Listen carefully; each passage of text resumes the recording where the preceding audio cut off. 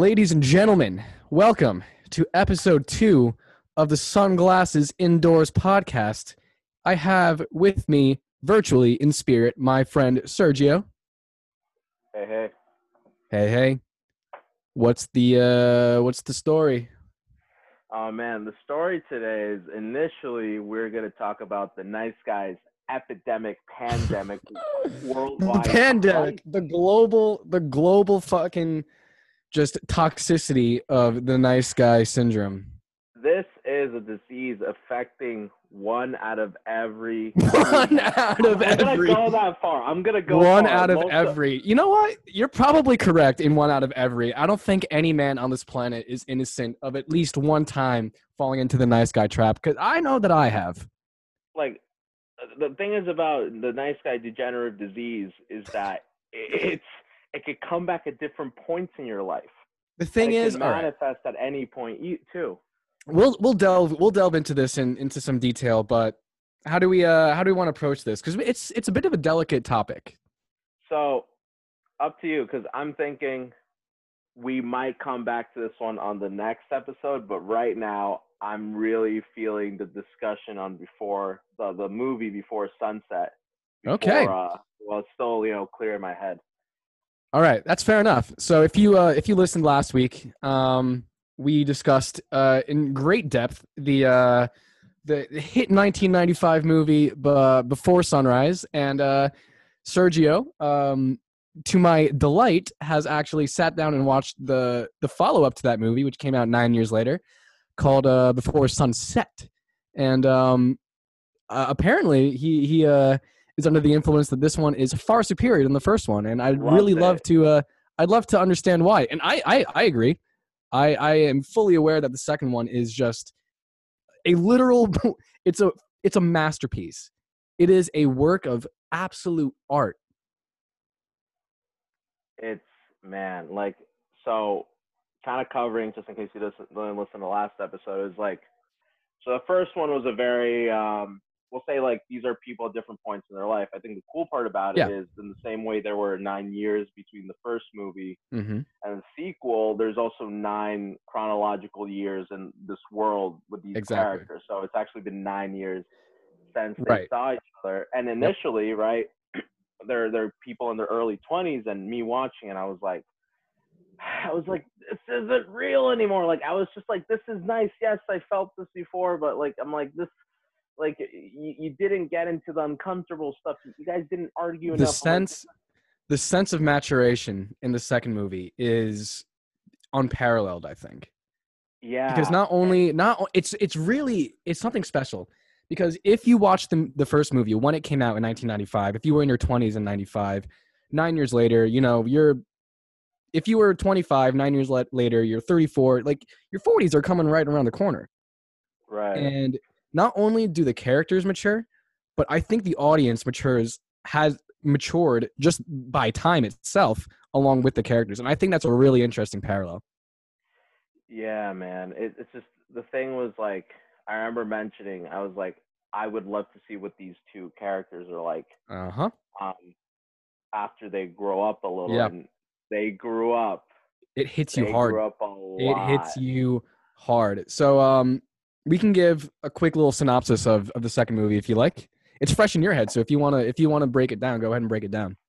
Yeah. So, not getting too technical, basically what you need to know is that the first one, these are two people that met for one day, had like a once in a lifetime encounter, just raw chemistry, but it's very much an extremely romanticized tone, which isn't necessarily false, but there's depending how far your knowledge is or how much you're willing to go into the abstractness of the concept of love, there's a lot more to be said than just that raw passion that you feel on the inside at the very beginning. Exactly. And in this next one, it kind of addresses that, because there is that initial attraction, that chemistry. Oh, they like all the same stuff I like. And can you believe they went there too? I was like, oh my God, that's happened before. But then there's also, it's like, it turns out, oh man, I'm trying not to pull out my own life out here, but it's like, you'll find something about their past that maybe you're not too eager about, or maybe there's a belief that you're not too eager about, or maybe they did something to you and now it's kind of hard to view them through innocent lenses again. Right.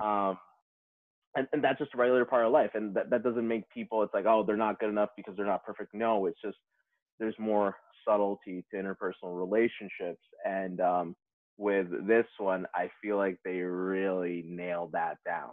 That like I think they really nailed down the realism of what happens in a chance encounter and when time goes by and how things may fizzle away. They addressed that, I think, on the boat. They were like, how are we supposed to know that we weren't going to hate each other after 9 years? And I think Jesse goes, oh, like the way we hate each other right now. Right.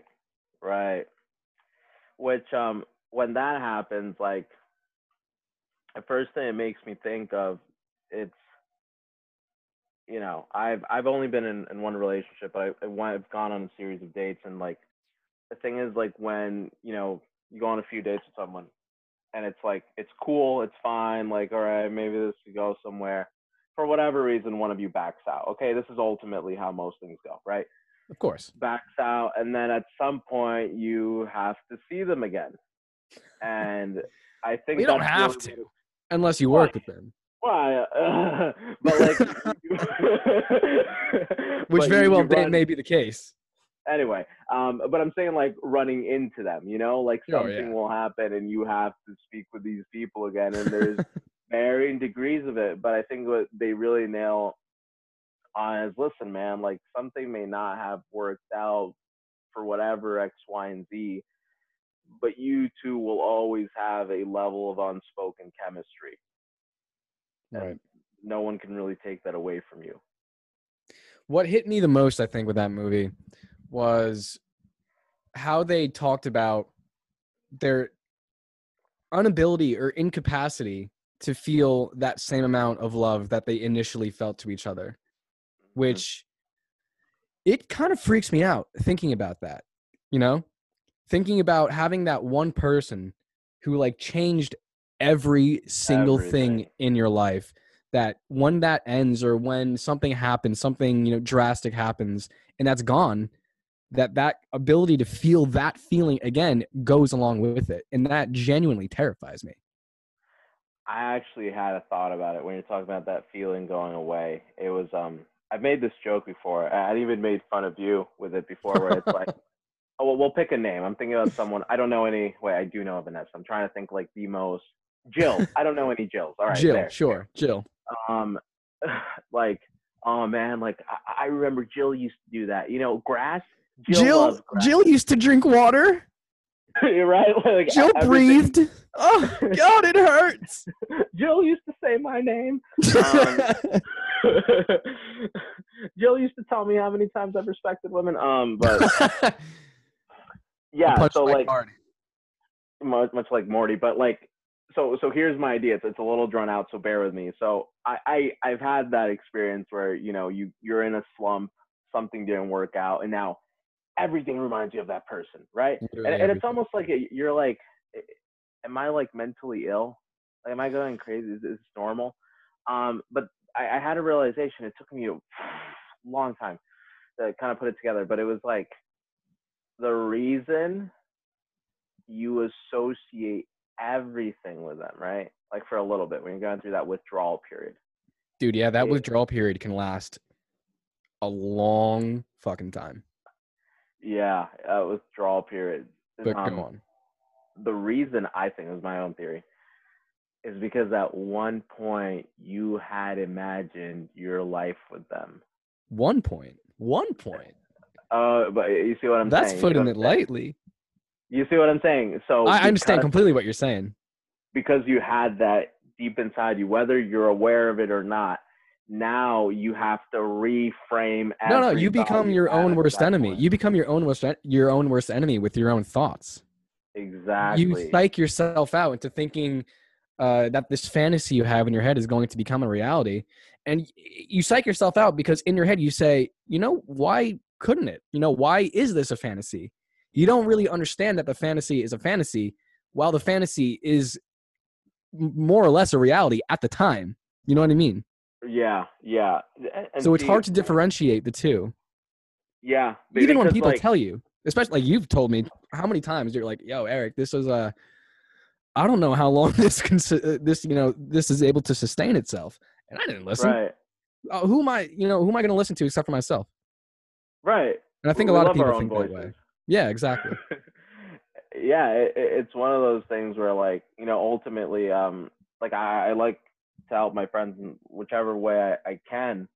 And to me, it's something I realized because I went through it myself, was like, you know, I can say whatever I want. I could give sobering advice, but unless you feel the need for that sobriety, Yeah. it's not going to make a world of difference. And that was me, like, basically not being very far. I used to get upset at my friends, that even upset at you sometimes, like, dude, just do it. I'm like, there's no point in getting upset, because at this point in time, you're just not getting it because you're so deep in this thing right now.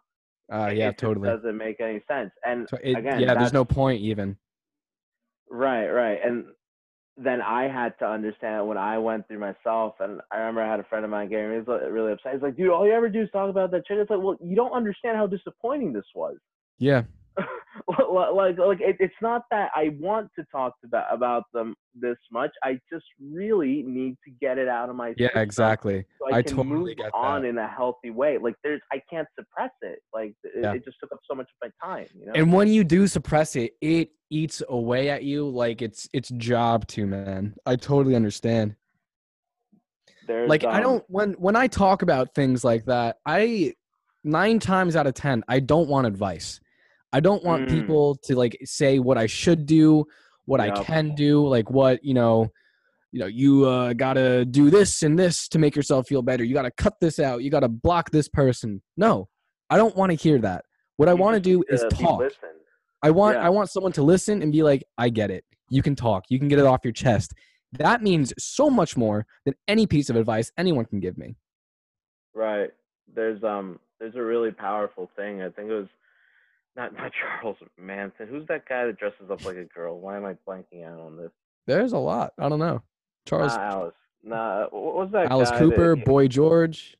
he had that rib removed so he could fillet Oh, himself? Marilyn Manson. Charles Marilyn Manson. Manson. Marilyn Manson. They were asking a bunch of celebrities, if they had a chance to speak to the Columbine shooters, what would they have said to them? And Huh. Marilyn Manson said something surprisingly insightful, and he said, I wouldn't have told them anything. I would have asked them, like, I would have had them talk to me, because Was they this on a think their voice documentary? needed. Perhaps, but he's like, they just need someone to listen to them. They Yeah, I need think to talk I to. think I heard that. I think it was a documentary. Oh, what was his name? The director. Was it Wasn't it Michael called Moore? like Michael Moore, Bowling for Columbine, right? Bowling for Columbine, yeah. Yeah. Yeah. I mean, yeah, he's spot on. He's spot on. He's on the money. And again, when you're talking about that, like, just that, I was talking about to a friend of this just yesterday. It's like, men have this like tendency to either go full what I'm calling the purpose driven life, and that's not even original. Someone told me it's like the purpose driven life where everything has to have a goal, or you go to the opposite spectrum and you Mm. go to sad boy city. It's like we Oh, only know how to live in extremes, right? that's really true. That is really true. We know how to live in Yeah, extremes when extreme things happen to us. yeah. You know, I don't know if it's a defense mechanism or what it is, if it's just something built inside of us that we have to, when an extreme thing happens, we either have to go to one side of an extreme or the other side of the extreme. That's it. There's no men are horrible at balance. I honestly, That's like, so true. this is one of the wonderful things It's about so women true. is like a good girl. She doesn't even have to be your girlfriend. Just, dude, even your mom can give you solid We advice, are and where it's like, so irrational. We are so irrational yeah, when bad things happen to us. you know, women are a lot better. It's like, find balance. Hey, maybe you should just do that one thing, and it's like, oh, damn, you were right. And like I'm being I've crazy. talked to girls after big breakups, and they handle it for the most part so much better than I could possibly ever imagine handling a breakup. Mm, I don't yeah, know what it is, if they have just more mental fortitude than I do. Obviously, I'm speaking on behalf of myself. I can't speak on behalf of Right, everyone. of all men. Right. So, you know, we got to avoid those overgeneralizations. But Sure. as a man, as someone who technically is a man, XY chromosomes. yeah, exactly. $1.50 As someone with who is legally a man, what was I going to say? Like I know that when shit hits the fan with me, I turn off. You know, Right. I get into this slump where I don't want to see anybody. I don't want to hear from anybody. I don't want to talk to anyone. I want to be alone on my own with my thoughts to really just wallow in my own sadness for God knows how long. And I don't know why that happens, but you know, everyone I've talked to who like goes through the same thing that I went through is always like, you got to get out there. You gotta be active. You gotta run. You gotta go to the gym. You gotta eat healthy. Which is the male approach is like, find something else. Don't come to face with your enemy. Like, run away from it. Like, I've been told so many times, like, if you want to get over it, you just gotta put your dick in something else. And I can't. Good advice. I can't get behind that, honestly. I've tried it, and I'm not gonna lie. I have tried it, and it is fucking awful. Like, it's embarrassing to admit, but there have been times where I've done that, and I've cried after. It's not fun. It's not fun for anybody involved, especially the other person. You're going wrong on this podcast. Hey, man, I don't give a shit. No, we need that, man. We need exactly. That. We need this openness, especially, you know, with men, to not feel like they have to bottle these things up and they have to internalize it, because it eats away at you, and it creates, you know, this is my theory, it creates that nice guy syndrome where they get this victim mentality where they think like the world owes them something, and that something is usually, for lack of a better word, pussy. Look, there's two things I have to say. The first one, it's like the world owes me something. One of the realizations, and again, I gotta be honest, I came to realize this recently. This is a recent discovery for me, okay? Where it was like, it's not about, because of Hollywood, because of all this, you know, all the romantic love songs you've consumed, because of Disney, all these things, like, you've been told that someone's gonna fix all your problems. That's so true. You know, you're looking at what someone offers you, but it's like, you ever ask yourself what you're offering someone? Like, seriously, what are you bringing to the table? Yeah. You got a job? You got these are you at least loving enough? Like, these guys have this distorted self-image where they think they're God's gift from earth. Like, their penis is literally crafted by the gods, and any woman who doesn't want it is in the wrong somehow. Like, they think their penis is a blessing, you know, and right. it's a gift. Like, chill out, dude. You know, if you think you're like, what was that Bo Burnham song? If you think your dick is the gift, I promise it's not. Wow. Yikes. I need to find those lyrics right now. Yeah, look them up. I think it's in one of like the Indian religions. It's like the holy touch. It's like a guru would touch you, and by touching you would transmit his holiness. That's how they think their penis works. But while you look up those lyrics, the one thing that to me is always rang true is have you ever watched Mad Men? There's a scene with Don Draper, main character, John Hamm's character, is he lets down his family. I forget exactly what he does, but it's this scene, man. It's the end of season 2, I think, where it's just him sitting. This whole house is empty. He's sitting on the stairwell, and Bob Dylan's "Don't Think Twice" is all right. Like, he's just looking down. He's not crying, but you know he's right. So, hey, well, it ain't no use in sit and wonder why, babe. Like that. The fact that I was listening to that on my way home today is just, it's too much. Just frame that. Like, I can take that to every single dude around the world. It's like, tell me you haven't felt, like, ever. Don't you lie to me, man. Like, you've been there. That's happened to you.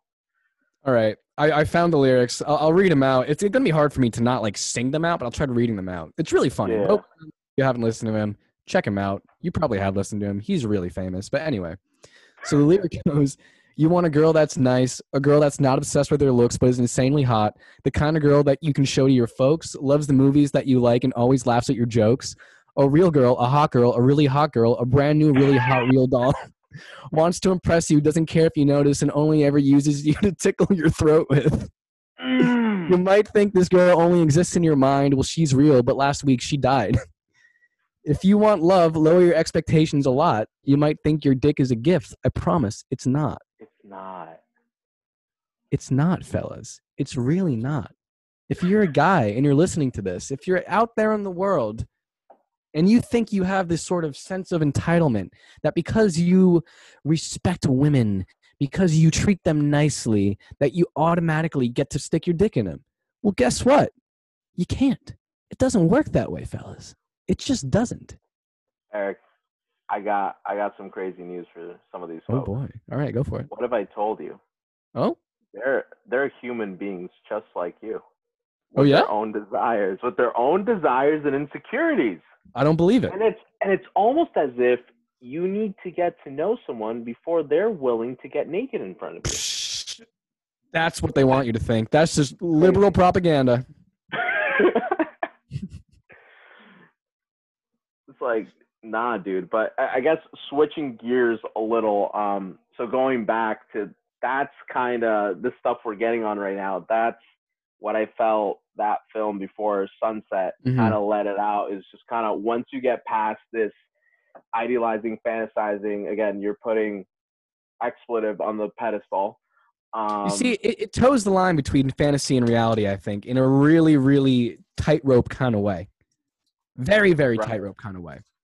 Because it is, of course, a drama. You know, it's supposed to be dramatic. It's supposed to be, you know, something that people can watch and they go like, oh, I wish that were me. But, you know, because I said this before last time, that I relate so hard to this film series because I can put myself in that situation. And this film, as opposed to the first one, really hammers home that reality of finding someone, losing them, and wondering if that spark is still there, and going through the entire motion of, again, a heavily dialogued movie as opposed to a certain sort of plot. And what's interesting is that the movie takes place in real time.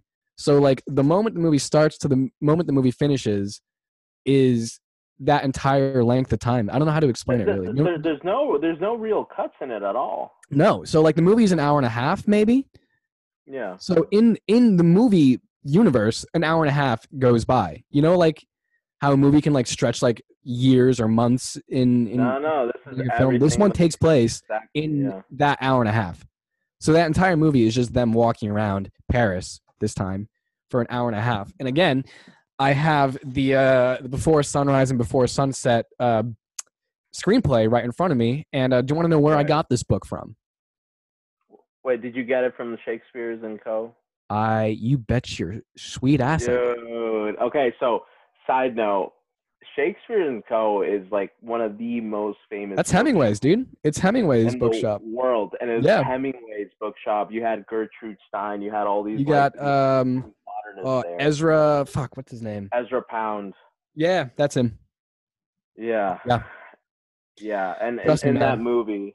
Oh, that's cool. So you bought it at the same place the movie was filmed? I walked into, when I was in Paris a few weeks ago, I walked into the bookshop because obviously I had to. And I see the screenplay right there, and I pick it up, and the girl behind the counter comes over to me, and she goes, "Oh, you know, Ethan Hawke was actually in this shop a few weeks ago." And I was like, he fucking what?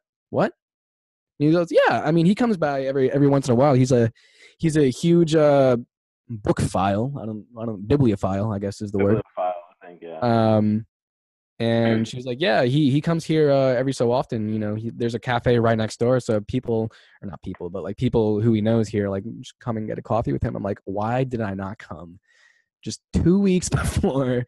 My life would have been made. To hang out with Ethan Hawke at the Shakespeare and Co. bookshop would have been the highlight of my entire life by far. But anyway, getting the screenplay there was cool enough.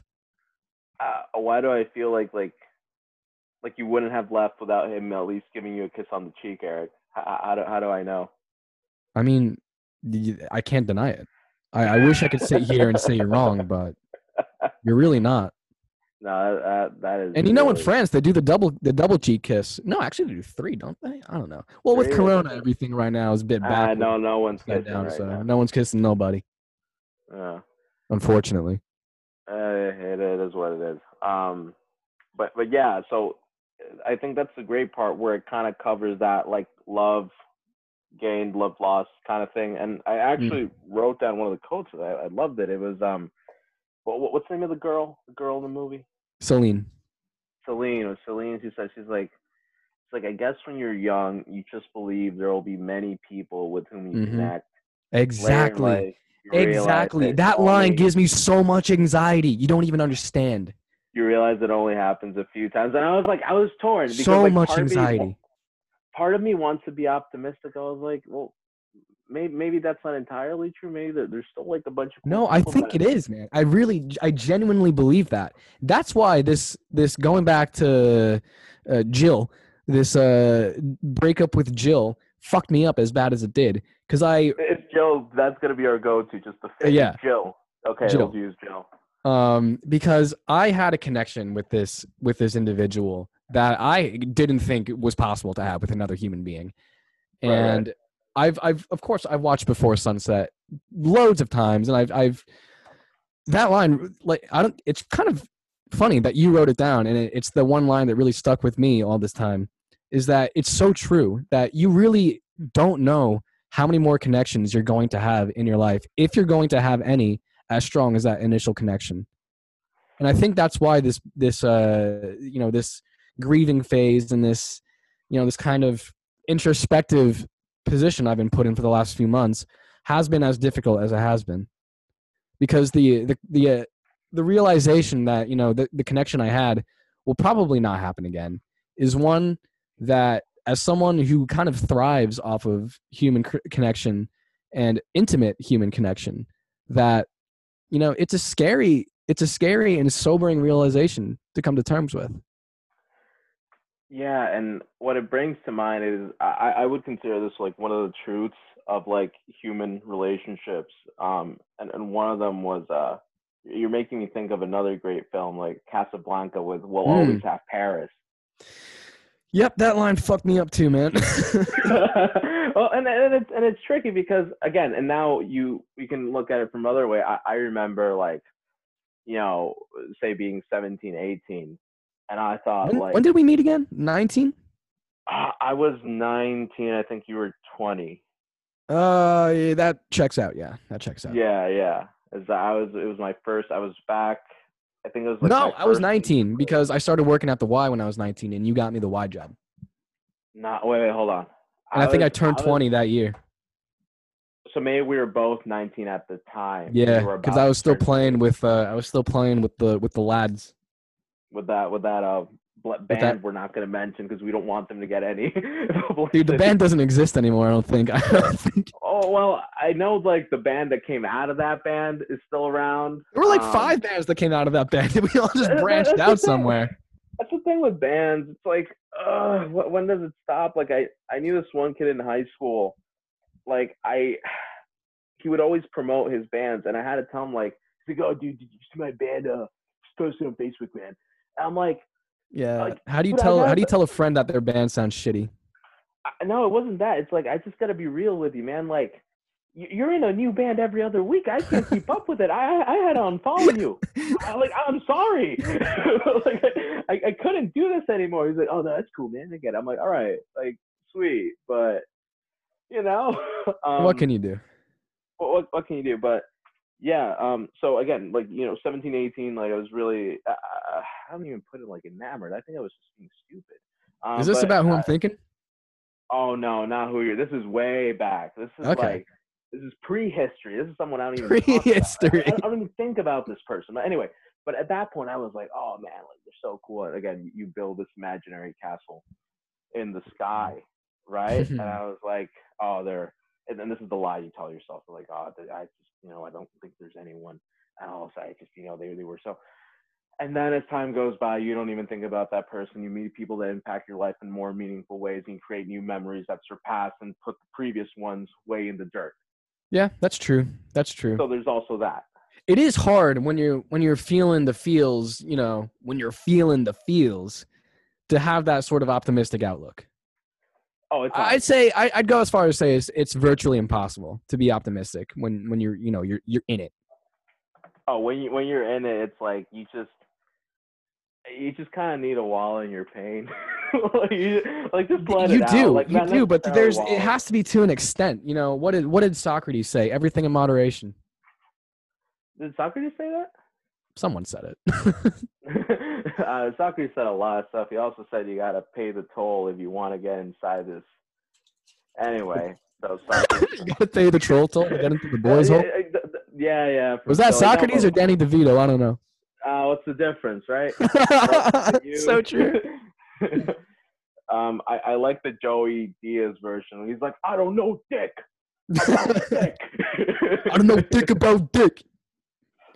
From East Bergman. Coming up in North Bend County, between 58th Street, there was this Cuban guy. He's called Domingo. You go up there, he used to always have coke on him. I say nothing. I was like 8 years old. Like, oh, sorry. Hey, he used to smoke weed in Piscataway. Yeah, this dude down under the bridge. Used to want to hang out with Duncan and the guys from Under the Bridge. Oh man, this is the greatest crossover. Under the bridge. They left a bunch of denim, Charlie. Charlie, perfectly good denim. We gotta make the boiled denim, Charlie. Get the boiled denim. Anyway, we went right off the rails here. That got meta. We went really right off the rails. You had Always Sunny, and you had Joey Diaz. Wow. Where the hell were we? But we're talking about Before Sunset, and okay, so talking about all the great things about that movie, there is one thing I'm curious about, and now I have to. You gotta get to the third one. You gotta get to the third one. Yo, did they screw? As if I'm gonna tell you that. See, okay, because you got to get to the third one. If I tell you, it'll ruin the entire third movie. If they do or if they don't. Okay. Now the reason that's so important. Well, what do you think? What is your hypothesis? Because the movie ends on a bit of a cliffhanger. It is a cliffhanger. So for context, for those of you that may or may not have watched it, is like, so these two, they reconnect. These are people that had like this once in a lifetime encounter 10 years ago. In the meantime, the guy is actually married and has a kid now. In the meantime, the girl's had a tough time finding like a meaningful relationship. She's engaged. She's engaged. She's engaged. Oh, wow. No, she has a boyfriend. Sorry. She's been in a relationship. Well, she's in a relationship. She says she's like happy-ish, but like something's always been missing. She can't really give herself away to anyone. Happy-ish, right? It's like good enough. And Jesse's miserable. And Jesse's pretty unhappy in a loveless marriage. In a loveless marriage that's basically all commitment, no passion at this point. Commitment to the kid, no less. Commitment to the kid, not even to his wife. But they go up to her apartment, and it just kind of ends. Like he's like laying on some kind of couch. It's not her bed, but it's like. Well, it's important to mention that in the movie they did not explicitly dwell on the fact that they still had that connection they had 9 years ago. No, they never said it. They never explicitly said it. They don't. It's such a subtle way of doing it. It's genius. They only expose that connection through their talking and their dialogue and the way they look at each other and the way they speak to each other. It's beautiful. It's gorgeous. It's one of the most beautifully done movies. And I will die on this hill. And like Sergio was saying, they after a long, because he's got a flight to catch, which is an important. That is again, the enemy is time, like the first one. And so he's got a flight to catch in like an hour or two. So that's why their time is so limited to that hour and a half movie. And he keeps delaying because they've only should have talked for maybe like 20 minutes. Yeah, no, you can. Have an hour. That's why I think you can tell from the first conversation what's going to happen. Anyway, so they get to her apartment. She invites him inside. And oh my God, she starts playing a song that she wrote about him. Oh, yeah, when I first watched that, I have that song on my Spotify playlist. When I first watched that, I fucking wept. I don't care. I let the tears fall down like it was Niagara Falls. It was gut-wrenching.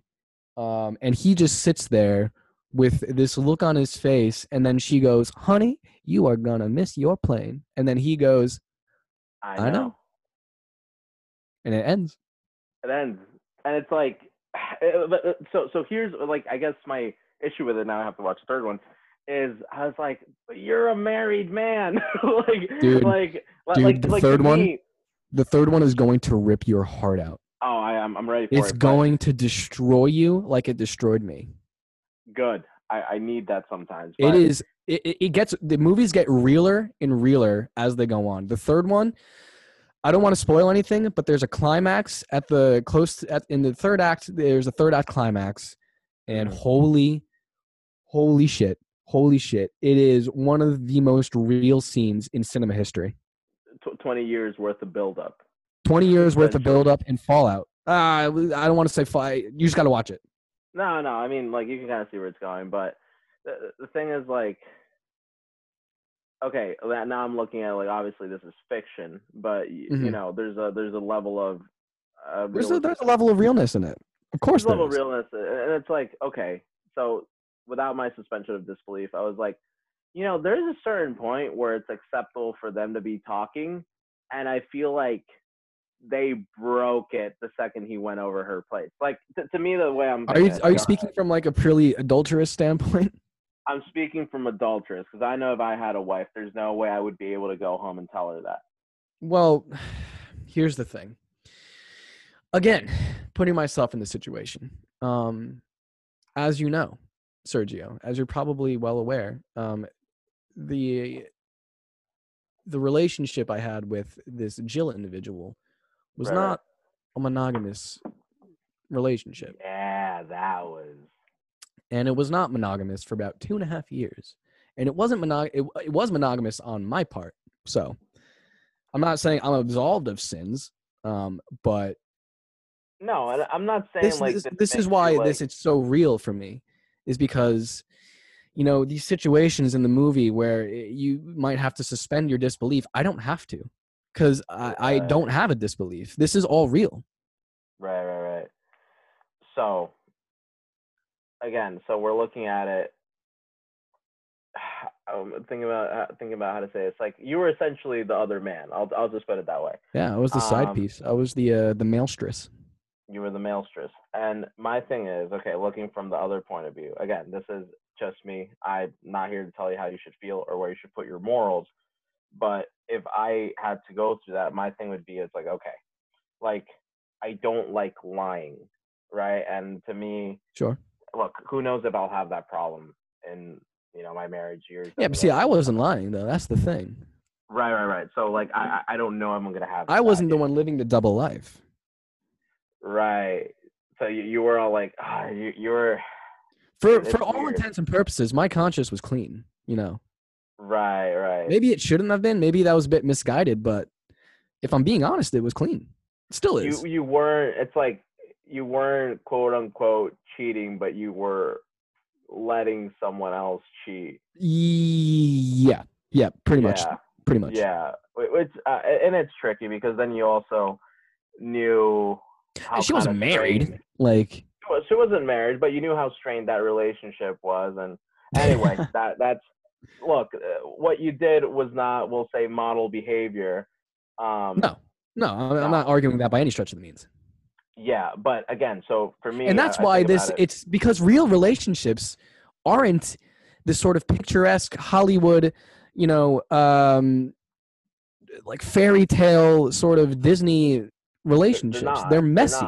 Real relationships are messy and they're hurtful, and they, you know, they're zigzag and diagonal. It's never a clean line of, you know what I'm trying to get at here. Yeah. It's like, what if I told you they're hard work, just like anything worthwhile? They're not just hard work, but they have the potential to be this hard and, you know, coarse and rough and just hurtful thing that two people voluntarily put themselves into. Right. And in some cases, more than two people.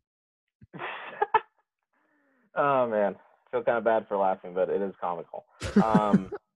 Yeah. So again, so that's the thing. It's like, okay, so assuming I were a married man and now I have a child with this person, I was like, sure, I don't like lying, and my thing is like, it's like up to a certain point, it's okay and that's why I'm saying when they went to her place, it was like, okay, you ran into like, someone. Well, for them it was a one night stand, but No, it's she more found him. someone. They didn't run in. She knew he was there. Oh, she found him. Well, okay. Well, this person found. Anyway, you spent time with, in the most ambiguous terms, with an old flame, an old lover, right? You spent time with them, and it's like fine in a way, but now here's the problematic part of it is like there's still the real world, and there's still the people you were committed to before this event Real about world. an hour and a half. I like how you said the real world. No, You see what I seriously, mean? I do completely. And that's just not. Oh, okay. Like if I was married to someone and my wife told me I ran into my ex, I was like, okay, like go on, I would be right? a little. Like I would feel a little uncomfy. I'd be uncomfortable, but I'm like, go on, right? Like tell me, like, and then they tell me, oh, I'm like, okay, that makes me uncomfortable. But then thinking we'd at least have some level of honest communication, I'd at Sure. least be able to understand and know that's not something that's really going And to this is occur assuming that anytime the soon. relationship with your wife is one of love and support and trust. Exactly. And that's the Yeah. thing with Jesse in the story is that It's his not. relationship with his wife isn't really addressed as far as he says that he's just not happy, that he's in a loveless marriage, and that the reason they're still together is because of his son. Right. So again, having that whole thing, I'd be like, all right, you did that. They're like, okay. I'm like, I think I could do up till coffee. I think that's up to the Okay. point where I could still. I'm like, all right, So I'm like, if your all right, wife that's fine. if your wife invited her ex-boyfriend into her apartment with just the two of them, Absolutely not. even if nothing happened. That's not okay, Chief. There's boundaries. I'm sorry. Like maybe Okay. some people are okay with that, but I would be extremely. No, I get it. I totally get it. I would be upset. Because that's our freaking home. I would be completely. Why are you bringing this clown in here? I totally get that.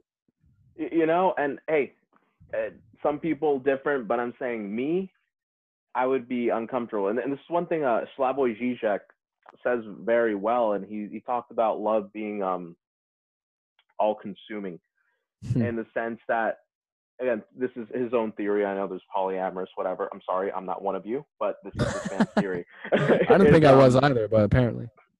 Right. It's like it needs to be between two individuals because in a way it's selfish and all-consuming. Yeah. And when it gets divided between people, it starts becoming pragmatic, where I need you for this and I need you for that. And then the way if when I you're combine dropping you, truth I get bombs. This is right? hitting too hard. It gets pragmatic. And look, listen, I had a buddy of mine tell me this story. He was he was 25. He'd gone back to school for a second degree. He was a radiologist, right? But he decided to go back to school. He was making good money anyway. Smart. And he has this long distance relationship with this chick. We'll call Jill. That's gonna be they're all Jills now. Sure. With this Jill chick, they break up. I think about 2 months into his first semester there. They get back together during a little before spring break. Everything's fine, and then they break up again. I think 3 weeks later. And here's the twisted part about it is, she was look, she needed sex. There's no other like PG way to say it. Like she's someone that, she was really horny at the time. She really wanted him around at all times. But the thing is, that's something he couldn't do. And it's not something she was willing to accept or be mature enough. Did she sleep around or did she break up with him first? Please tell me she broke up with him first. I think she might have hooked up with a guy before breaking up. But I don't remember. I think that might have been the way it got. It's been a while. But here's the twisted part. That wasn't the twisted part. That's not it. She would tell him all the stuff. So they would FaceTime. Wait, I'm sorry, what? Yeah. And then she would tell him all this stuff after the fact. And she said that guy wasn't as good enough of his lover as him. And is this woman a psychopath? Is this woman an actual psychopath? Dude, like she's crazy. I don't know what else. Like actually, like very. Do you remember that story when we were walking around the fucking Princeton Cemetery, of Christ, that friend you had who like called that one girl while she was in bed with another dude? Oh, that was horrible. That's another one. Yeah. This is separate. But Yeah, so and she would tell him all this stuff, and they had a weird thing for a while, What which a she was still psychopath. like, What Jesus. and the poor guy, this poor sap that went through it, and like he signed up for it, you know. Anyway, and like he would kind of go with it in his hopes that she would leave that guy, and they would do stuff on the camera, and it's like, ah. Look, last time I found out about it, because I don't really keep in touch with him anymore, is he got married, he's got a kid now, he has a job, he's settled down, which I'm really happy for him, because he was at that point in his life where there was nothing more he wanted, and he just wanted to make a family. Yeah. So I'm glad he got out of it, and with someone else. He met True. someone like I think like almost 2 years after that event. So there Anyway, is light at the end of this godforsaken tunnel. there is light at the end of the tunnel. There always is. And but part of it, now we're talking about settling down and all that. One of the things that gets covered in that movie is like the facade that we all put up, that our Yeah. lives are like, see, our lives are like really crisp Freudian and clean. slip? And Freud, I don't think that was Freudian, but you know, Jesse, the main character, the guy, or one of the main characters, is he has, he's a published author. He's gotten some traction. He's a bestseller. He's married. He's got a kid. But now But we're what back was the to it. book It's that he like, wrote about? What was the content of that book? but his book was about when he was more hopeful and romantic, and he met someone way back then. So he's still reminiscing, kind of wishing his life was like. Dude, the book was about the night with Celine. Yeah, yeah. And again, on paper, you would think he has this idealized self and that he's doing Successful great. author, wife, kid. But what's on the inside? When you peel back those layers, when you peel back that facade and you see, the nitty gritty, it's not as pretty. It's a mess. And I really like what is said where Celine tells them that's like, everyone's kind of going through their own horrible times, but you don't really know about it. Like every single person you talk through, everyone's suffering about something. Everyone's suffering about something, and some more than others. And the reality is back to what I used to watch a lot of Jordan Peterson lecture. He's like, a fundamental truth about life is that life is suffering. And if you go through every major religious, philosophical, whatever, like, yes, they're all going to agree on that. Like, life is imperfect. We are all in some way, in some form, Sisyphus rolling up that stone only for it to roll back down. I love that, man. And I think one of the great parts about it, if you read Camus' Myth of Sisyphus, is after 90-something pages of him rambling, you totally should, is he says, we must imagine Sisyphus smiling, something like that, where yes, that life is coming down, and like you really have to push up that hill, and sometimes it's a pain or a struggle or inconvenience every step of the way. But the beauty of it is, and I believe in free will, I know some people don't, sue me, is that you can exercise your free will, and that you have a choice of it. Is there you let it fall down, or you gotta, I'm gonna go up that hill, and I'm gonna exercise my will in this. And yes, a lot of uncontrollables come, but I think the beauty of life is you can always react to it. You can always like kind of take in your hands, like, what are we gonna do here? It's really interesting. I'm thinking about free will, what you said about free will, and I sort of agree and I sort of disagree. Okay. I think there is free will to an extent, but I also feel like we're traveling. Life is like a weird choose your own adventure story where you're sort of traveling on this track that you can't really get off of, but you can dictate which direction you want to go in. Yes. You know what I mean? Mm-hmm. Like, we're stuck on a track, yes, but we can make the decision to go left or right or forward or behind or what have you. Right. And to me, that's interesting that you say it is kind of a choose your own adventure. It's like, fortunately, unfortunately, there's a lot of, like, you don't get to pick who your parents are or what socioeconomic level. and all these things. But mind you, I'm coming from an American like mindset of the rags to riches story, because we're all Yeah, told that. you also have the immigrant. Right, I'm also an immigrant.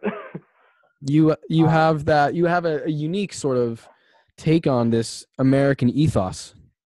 Right, and I'm telling you, the world loves America because America makes you believe that you can accomplish anything. And while it's limited and there are a lot of injustices, I really do think you can do a lot with what you have. I think one of the scariest things was a good friend of mine. He's an Ivy League guy, mathematician at Brown, right? Damn. Look, humble origins, single mother.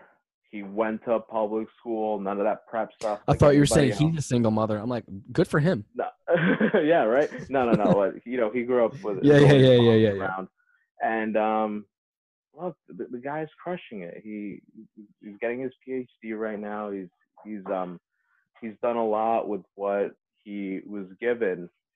But here's the thing. So his parents live in one of these like places, one of these Spanish places where they're like, there's like 3 families sharing one house and everyone has like a floor type of deal.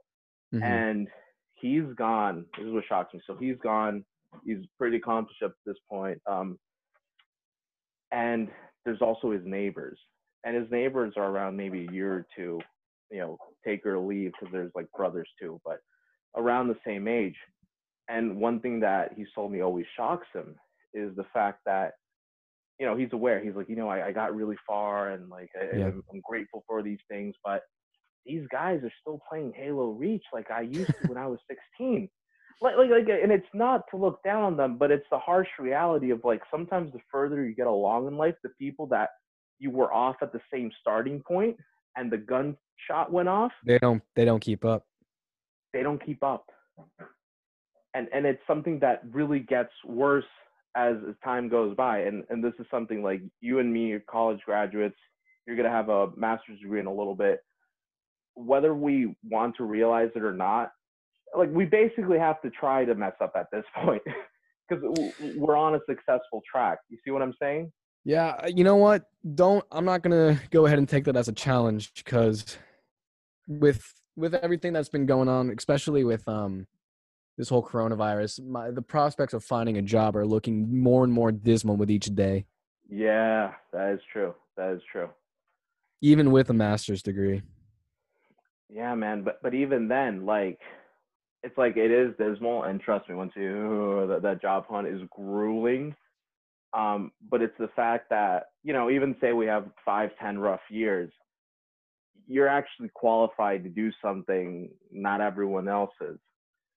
Yeah. And I mean, yeah, there's no denying that having a degree higher than a bachelor's is going to open up more doors than it wouldn't have otherwise. But at the same time, I know people who who have a bachelor's degree and they're racking in right now 6 figures right out of college. Oh yeah. And it's hard not to compare yourself to other people. It's borderline impossible. But when I hear that shit, it's disheartening. It's really disheartening. I'm just like, what am I doing? Why am I doing this if they're doing that and are, 3 times as successful as I'll probably ever be? Right. And that's one thing I think about when, people mention like, oh, you should have done a STEM major. You should have. Yeah. I'm like, arts degree. What are you, stupid? The reality of it is Probably. I could have done that and maybe really forced myself and given up any passion for life. You're selling your soul for what? A paycheck? A paycheck? No, thanks. I'd rather have, a job that I somewhat enjoy and be somewhere in middle class, let's say, than living in a penthouse and hating my very existence. Right. And, that's what it comes down to. That's what I'd like to think. That's the optimist in me. But the pessimist and the realist and the nihilist almost is kind of like, you're gonna suffer anyway. We're all gonna suffer. The reality of it is like money does make certain problems in life easier to deal with. Daniel Tosh, the stand-up comedian, has a really funny, quick little skit where he's like, "You think money doesn't buy happiness? Have you ever seen someone on a jet ski frown?" They probably frown when they're inside their cabin and they realize that people around them don't love them. Damn. But it comes down to like, these are not the things that make you happy. And if we're going back to this wild tangent we've had from this film, I think one of the things, this trilogy, again, I'm in parts 1 and 2. I need to watch the last I can't wait till you get to that last one. I can't wait till it breaks you like it breaks me. So one of the most valuable things you have in your life is literally the people you're around with and the people you connect with. That really, Agreed. to me, ends up being one of the most important Agreed. things. Yeah, exactly. That's why I agree fully. And that's why, like I said, these intimate connections and these intimate relationships, these human relationships are, more important than any job I could ever have or any degree I Right. could have, you know? Because That's why I treat them so seriously. That's why I invest so much of myself into them. Because to me, that is my purpose. People always say, what's the purpose of life? We don't have a purpose. We make our purpose. My purpose is to have that special human intimate connection. To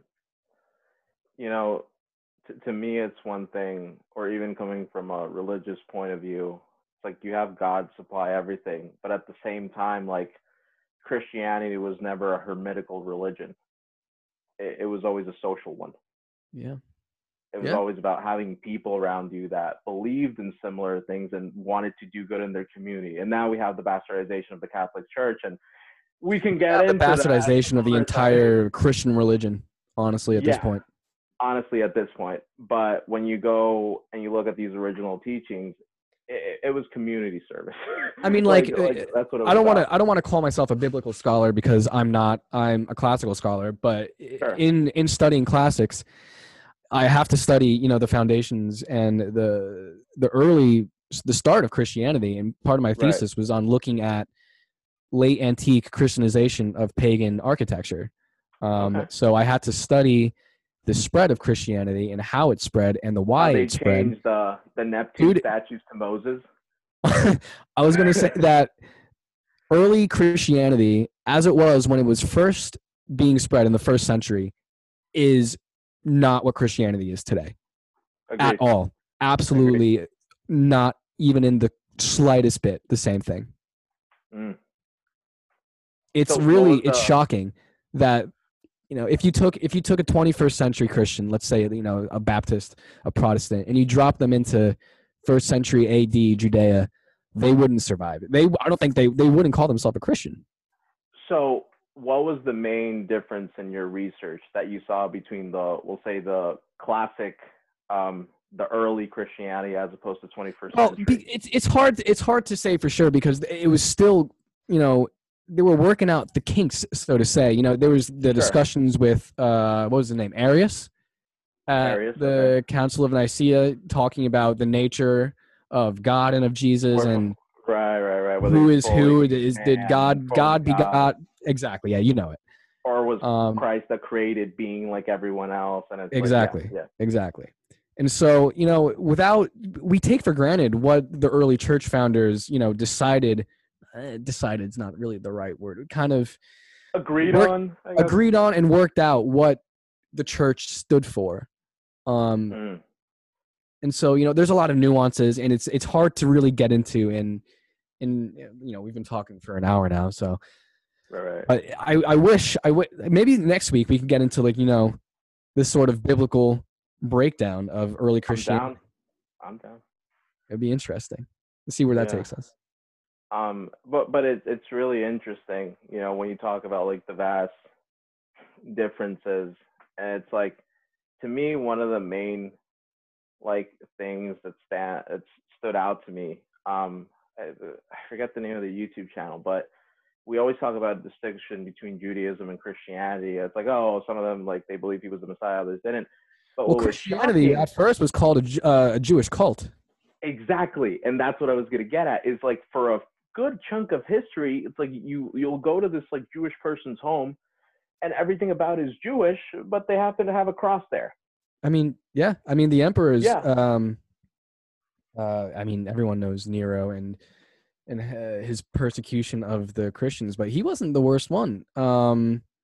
Oh Christ, I don't want to get the name wrong, but there was another 3rd century. Was it Maxentius? That sounds right, but I don't know for sure. I should know this, but Maxentius, if I have the name right, was probably one of the worst when it came to persecution of Christians. Because there's this, the old saying that Nero crucified the Christians in the amphitheater in the Colosseum. Yeah, he laughed while Rome burned. Well, there's that too, but that is not possible because the Colosseum wasn't even built until 20 years after Nero died. Right, yeah. Anyway, do we want to wrap this episode up, and we can really delve into this next week? I'm down because it's like, it's crazy, man. It's like we're gonna do such a rookie job at covering that, like, because you're looking at, like, okay, you're looking at the institutionalization of the church with Constantine. You're looking at the schism. People forget how long of a time passed between Constantine and Jesus. It was 300 years. 300 years ago, we were wearing powder wigs and having duels. People really don't understand how long 300 years is and what can happen. The Gospels didn't start coming up until 80 years after the death of Jesus. Which is 80 years is a long time. Right. Yeah, dude. 80 years was one fucking radio. It was starting to get pioneered. I think what's crazy about it is like when those documents like start showing up, like even the Gospel of John, one of the commentaries I read on it, he's like, the reason, like, if you look at the other Gospels, they're all like miracles done by touch, right? Yeah. They're all like Jesus touched people. When you look at Gospel of John, it's always him speaking things. And one of the theories on it is it was something written for that generation that never met the guy. Yeah, exactly. And what the author was trying to do is like, the word is just as good. And even if you go into the first part of John, it's like, in the beginning was the word. So he's really focusing on that aspect of it. I think it'd be really interesting for us to get into like the apocryphal stories of the Bible. Oh my God! Well, Simon, because those are, they're pretty trippy at times. They shoot out into left field. They're wild. There's the Gospel of Thomas with Mary. Dude, yeah, exactly. I was thinking of the Gospel of Thomas actually, and man, it's. I understand why it's not in the canon, so to speak. Yeah, there's a reason for it, but I think the value of them is like they address real questions these people were having, and it's not like now where you have a vast archive of things and various scholars. This is still a ragtag religion in my point of view, and they didn't have that wealth of knowledge to go back on and what did this council decide on, or what part of the orthodoxy are you leaning into. I think and we'll stop here, I think one of the coolest things I ever learned about was the Waldenses. I think it was in the Italian, so I might get it wrong, but there's this scraggly group of Christians that in the mountains that were basically a remnant, like they survived like the whole schism. They survived, like they were just so secluded, that they were still doing like the Wait, do they exist still? No, they're out, but you can view you can visit their homes and stuff. Holy shit. Had a buddy of mine actually like go there and see it in person, but they had like OG manuscripts of like before you have like people like that wasn't John Wesley, that guy that translated the Vulgate to English, but before all that stuff happened, like these guys would handwrite it and like sell these parchments on the fly. It was so cool what I learned about this. The illuminated manuscripts. Yeah. It's really all right. Well, really we can close down this episode here, and really interested to pick this back up again in detail next week. All right, sounds good. Thank you for listening. If you're listening, enjoyed. This was fun. This This was the second episode of the Sunglasses Indoors podcast. Par for the course. Par for the course. All right, guys. We'll see you next week. Stay frosty.